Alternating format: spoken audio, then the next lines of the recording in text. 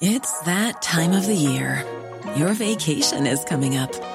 You can already hear the beach waves, feel the warm breeze, relax, and think about work. You really, really want it all to work out while you're away. Monday.com gives you and the team that peace of mind. When all work is on one platform and everyone's in sync, things just flow. Wherever you are, tap the banner to go to Monday.com.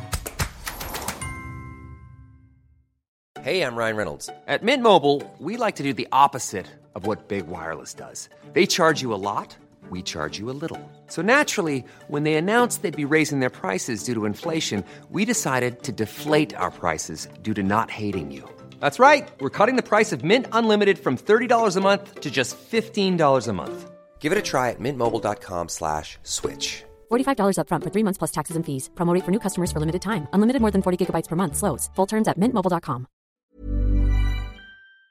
Now, at the start of last year, my next guest, a young Cork man, decided to open up and share his struggles and battles with depression, anxiety and even a suicide attempt by giving a very honest interview that was published in the Evening Echo. Ross Williams from Middleton, who is 29, says he was overwhelmed by the reaction to the article, and he joins me. Good morning to you, Ross.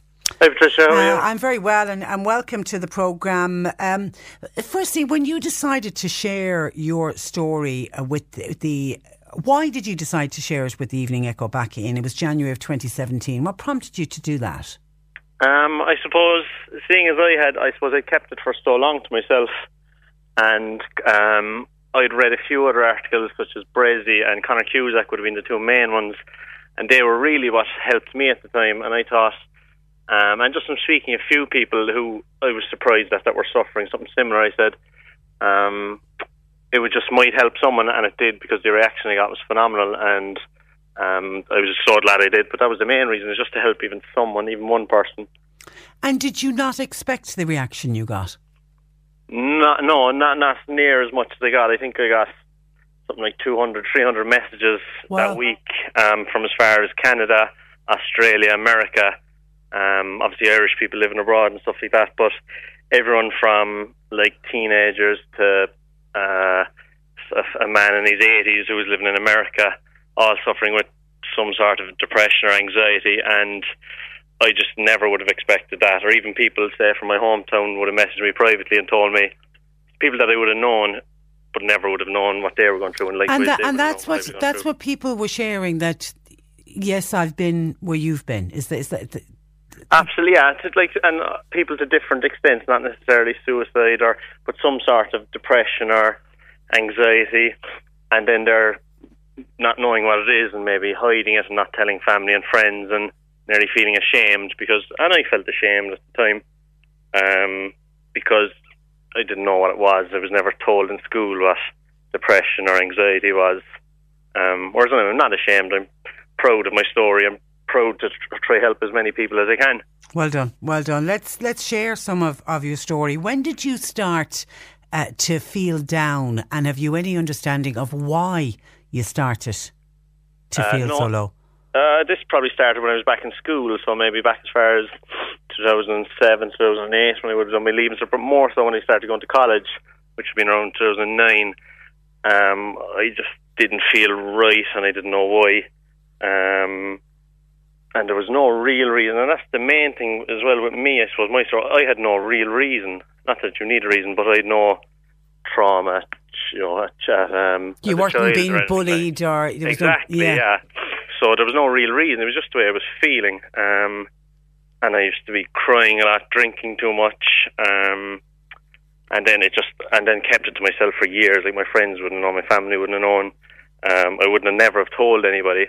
So then, probably after 6, 7, 8 years, I couldn't take it anymore, basically, because I was hiding it for so long. Again, and you would because I didn't know what it was. So when you would feel down, you would withdraw and just not interact with people? Yeah, absolutely. When I was renting a house in Cork, I wouldn't leave my room at the weekends. I mightn't leave the room for days. I'd go up to my room after work. I mightn't leave till the next morning. I wouldn't eat. I wouldn't talk because I was putting on such an act during the day. I'd go home and cry myself to sleep every night, and try sleep. I wouldn't sleep a lot of the time. I'd have panic attacks, anxiety. What were the anxiety attacks like? Oh, horrific. I didn't sleep for 2-3 years properly without a full sleep. And anxiety about worrying what people were thinking of me. Did someone spot today that I might have been crying or that I wasn't feeling well? Did someone spot that? Will someone know my secret? Because it was a secret. It was a huge secret. And you felt you could open up to no one? No, because I'd never heard of anyone open up to me or to anyone. I didn't know anyone that I knew that had. I didn't know what depression was. I never heard of it really. Yeah. So I didn't know why. And then I kept telling myself this story in my head that you have everything. You have family. You have a job. You have friends. You have everything. Why would you be sad or why are you crying? And beat myself up over it. And then you lost your wonderful mum in 2013. How did that affect you, and how did you deal with that loss? Yeah, I would have went to a lot of counselling and stuff, and that would have always came up. But obviously, it was a big part. But this was happening way before my mum ever died or was sick. So obviously, it didn't help, and it was a tough loss. But it wasn't the reason. I was suffering with depression, but obviously, it didn't help, and I probably withdrew a bit more. Probably if I started drinking, I'd drink a bit more. And I still wasn't dealing with any problems. I didn't deal with that grief on top of my own issues, which probably started spoiling everything out of control then eventually. And did you drink to try to block out the feelings? Yeah, because like I wasn't drinking every day, but it might be a Saturday night with friends, but I'd drink because you might feel okay for 2 hours, 3 hours, and that's the only time you might feel good for the week. But obviously, after a couple of hours, then you're back to square one the next day. It's worse, and it wasn't good for me. Did you also start taking tablets, prescription medication? Yeah, so I would have went to my GP, and tablets didn't work for me, but I'd be very slow to dismiss them because they obviously do work for some people, and some people really need them. Yeah. And I went to a GP, and I suppose that's his job. He's not going to send me out the door and not give me tablets. But I just found I was on so much. I was 24 or 5 years of age maybe, on 12 tablets a day, I think. Antidepressants, was it? Yeah, everything from Xanax to sleeping tablets to learning kind of for bipolar personality, all sorts. And they were horrible. I couldn't feel anything. I couldn't sleep with them. I couldn't eat with them. I put on about 20 kgs, 25 kgs. In weight? Just some kind of being bloated from the tablets. And again, they do work for some people. I hated them. They just I know working for me. But you're taking the tablets is almost like putting a sticking plaster on. You're not dealing with absolutely exactly. Yeah. And that's the one thing I was never asked. Not really why. It was just you're sad or depressed. There's tablets. It was never, and only for did I just stop taking them. I would still be on them because I know people that have been on them for years, and they are hard to come off because you do get addicted. Absolutely. Absolutely. Xanax and stuff, they're highly addictive. But as you say, they have a role, but you've got to be very careful that you don't end up addicted to them. Take me to the night, St Patrick's Night 2015, Ross, and talk me through what happened. Yeah, so I suppose I would have went through, I explained to you, the same cycle of, going to work, tidying, coming home, crying, not leaving my room. So this was going on for ages. So Patrick's Day was with a lot of my friends in a nightclub in Cork, at around 12, half 12, obviously it was after drinking, but I was obviously surrounded by hundreds of people and loud music, and I never felt so alone. I may as well have been in an empty room. I never felt anything like it. So I decided in that nightclub that I was going to kill myself when I got home. So I was living in Douglas at the time, so I got a taxi out. I had a drawer full of tablets because I think I was collecting prescriptions at either a month or 2 months at a time. So I would have had a big stash of them. So I can't remember how many tablets. There could have been 160 tablets, 80 tablets, I'm not sure. So I sat on the edge of my bed, text my friends and family, just Sensorian. I couldn't cope with what I was going through anymore. I tried, and so took as many tablets as I could, and don't really remember much after that. Only that I know two of my friends were still up because this was probably 2 a.m. They drove over, got in the door, and I don't really remember much after that. But they told me they brought me to hospital, I wasn't breathing by the time I got to the hospital, or not really breathing in it because it was put on. So I went into intensive care for 3 days. I didn't wake up for 2 days. I was helped to breathe. And I remember when I did wake up, there was a guy across the ward to me in ICU that tried to commit suicide, same age as me, tried to commit suicide. And he drove his car into a wall and he had permanent brain damage. And that was kind of a real eye-opener, that's how close I was. No, when I woke up, I didn't really care. Didn't really want to be alive. I wasn't happy that I was alive. Obviously I am now, but it took me a long time. When I woke up, I didn't really care, like I wasn't bothered. So that wasn't even a turning point? Sorry? That wasn't really a turning point for No, you? No, not at all. Not even close, really, to be honest. This was just... obviously no, like it's amazing that my friends did that for me, but at the time I didn't see it. Because nothing had changed. Like, I still wanted to die. Like, there was nothing had changed in them few days. And how did your family and your friends react to that news? Ready to pop the question? The jewelers at BlueNile.com have got sparkle down to a science with beautiful lab-grown diamonds worthy of your most brilliant moments. Their lab-grown diamonds are independently graded and guaranteed identical to natural diamonds, and they're ready to ship to your door. Go to BlueNile.com and use promo code LISTEN to get $50 off your purchase of $500 or more. That's code LISTEN at BlueNile.com for $50 off. BlueNile.com, code LISTEN. Planning for your next trip? Elevate your travel style with Quince. Quince has all the jet-setting essentials you'll want for your next getaway, like European linen, premium luggage options, buttery soft Italian leather bags, and so much more. And it's all priced at 50 to 80% less than similar brands. Plus, Quince only works with factories that use safe and ethical manufacturing practices. Pack your bags with high-quality essentials you'll be wearing for vacations to come with Quince. Go to quince.com/trip for free shipping and 365-day returns. When it comes to your finances, you think you've done it all. You've saved, you've researched, and you've invested all that you can. Now it's time to take those investments to the next level by using the brand behind every great investor, Yahoo Finance. As America's #1 finance destination, Yahoo Finance has everything you need, whether you're a seasoned trader or just dipping your toes into the market. Join the millions of investors who trust Yahoo Finance to guide them on their financial journey. For comprehensive financial news and analysis, visit yahoofinance.com. The #1 financial destination, yahoofinance.com. That here someone they loved was trying to take his own life. Yeah, they were obviously very shocked. Like, at this stage, they would have known a small bit because they would have known I was on some form of medication, but I still wouldn't have told them how bad I was. That I was ever suicidal, or they certainly wouldn't know. So it was a huge shock to them. Obviously, very upsetting for my brother and sister and my father, and my friends. Obviously, I suppose they felt that they should be doing something, even though they couldn't because I wasn't telling them or I wasn't allowing them to see. But it was very distressing for them, same way as if a friend of mine did it. I'm sure I'd be, distressed or heartbroken. So do you know then what was the moment of the journey to recovery, and when did that journey to recovery begin?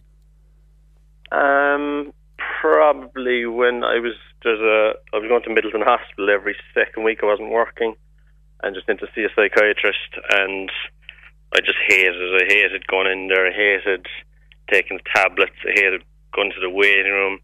I hated going into a mental hospital or an outpatient hospital. I just hated everything about it, and I said, if I don't do something, this is going to be me in 20 years.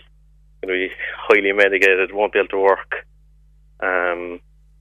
So I just stopped taking tablets. I just stopped. I just rang the Midland Hospital, who are, I think, the HSE, and just told them I wouldn't be coming anymore.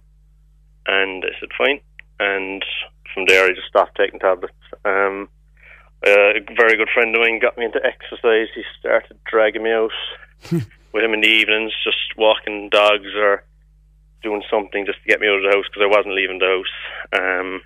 And that was just a start. And I started to talk a bit more then, as I'd meet this friend of mine. He's a small bit older than me. and he would just drag words out of me. So I started talking a bit more. I tried counselling. It took me 4 or 5 different counsellors before I found one that I kind of half thought was okay, because I hated it. I didn't want to talk. And that was kind of the start. Basically, the more I started talking and opening up to people, to friends, because what I was not surprised at, but they would do anything for me, and that I could ring them at any time of the night and tell them anything, tell them what I was feeling, whereas I never thought that before, because again, I'd never experienced it. I'd never seen it. Again, like, you're kind of a young fella in his 20s, we don't talk about our feelings, we don't tell people we're sad or we're crying, or especially when I had no real reason to, in my head anyway, no logical reason. I think we're getting, schools I think are getting better at it. Yeah, I think so. I was at an event run by Clean O'Hanlon, who is doing great work at the moment. She ran an event for Pieta House in the Riverlea Hotel 2 weeks ago, and I was at it, and I met a guy called Graham McCormack, who's on Nationwide, and he's starting to speak in schools. He's a kind of he'd have a different background to me, different story, but same message, I suppose. He's been through probably a lot worse than what I have, but he's starting to go around and speak to schools and stuff, and I think that's hugely important, because it's like, young fellas should know, or girls, that it's okay not to feel happy. Exactly. Yeah, it's okay not to be okay. Like, I still have bad days, but of course you do. Like, some days you wake up with a pain in your back. You don't beat yourself up over it. You're going to have bad days in your head too, but you just learn how to manage it or talk to someone. And whereas if I knew what this was in school, like, it could certainly help. If there was a wellness class or anything where you could just talk, because that wasn't. This is like 10 years ago I did my Leaving Cert, so not that long ago. But it's great to see things changing. It's brilliant. But I mean, it's like if you went out in the morning and you broke your arm or broke your leg, you'd put a plaster of Paris on it, and people would say, "Oh, sure, God help you, you're all right, you broke your leg." But what is it about when we have mental health issues that we can't talk about it? Exactly, and I think girls are probably a lot better than it, but guys still aren't. And it's like everyone's going to the gym and have personal trainers, but you tell someone you're going to counselling, they think there's something wrong with you. I know. And we shouldn't. No. And how would you describe your mental health now? Very, very good. Like, I still have bad days, but I work on it. I try not to drink as much as I used to. I exercise. I try to get out in the fresh air. I'm very selective at who I hang around with, who I listen to. I met a guy yesterday in Cork who's who'll be well known around the Cork kind of scene for a lot of things he's doing, and I'd never met him before. We had been chatting, and we sat down and met in Cork coffee shop for an hour and just chatted about, like, mental health and well-being, and like, that's and he's similar age to me. Like, that's things changing. That's so positive. Instead of sitting down talking about soccer or rubbish, we sat down and spoke about our mental health. Yeah, exactly. How fantastic. Which is normal. Like, so your message to anyone, Ross, listening today, who's identifying with your story, battling depression, battling anxiety, what's your message to them today? Well, first of all, I think it's okay. It's normal. You'd be surprised how many people suffer with it. You're not the only one. You don't need a reason. You don't have to have... Like, you can look at someone else and say, sure, they should, they have a lot worse than it, but that's irrelevant to you, because what's in your own head is real. So, first of all, it's okay, and it's very normal. Secondly, talk to someone, to anybody. You'll be amazed at how much people will help you, or want to help you, especially. If you don't want to talk to a friend or family, you've amazing places like Pieta House. There's just so many incredible people. That's what I found will help you. Like, if I had trouble now in the morning, I could ring so many people, whether it be family, friends, people I've met through this journey, and there's always someone there to help. There's nobody who'll turn their back on you. They just won't. Yeah, because you're a much loved son, brother, nephew, friend. There's so many people out there who care for you, and that's the important thing, and it's to know that. But when you're in that dark hole and that dark place, it's unfortunately very hard to see that.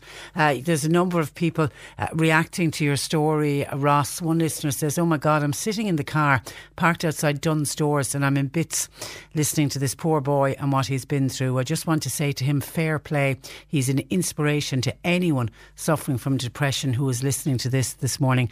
If I met him in person, I would love to shake his hand. Well done, Ross.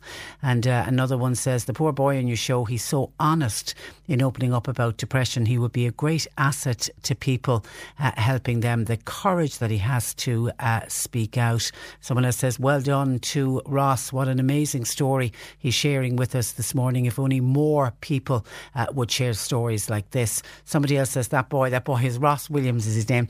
That boy with depression should write a book. Have you considered writing your story, Ross?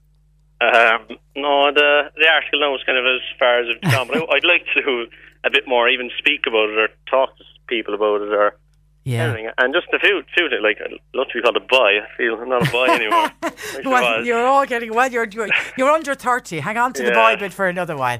Well, they say poor boy. I actually feel lucky, to be honest. I feel very lucky because I'm kind of starting to figure out my life now at 29. Yeah. Whereas some people go through their life and they'll never figure it out. People might live with this for 50, 60 years and never talk to anyone about it. So I'm actually lucky, to be honest, I think, in that I've figured out my life, but I'm definitely on the right track. And it's a great way to look at it. It's a great way. I am. Are you working?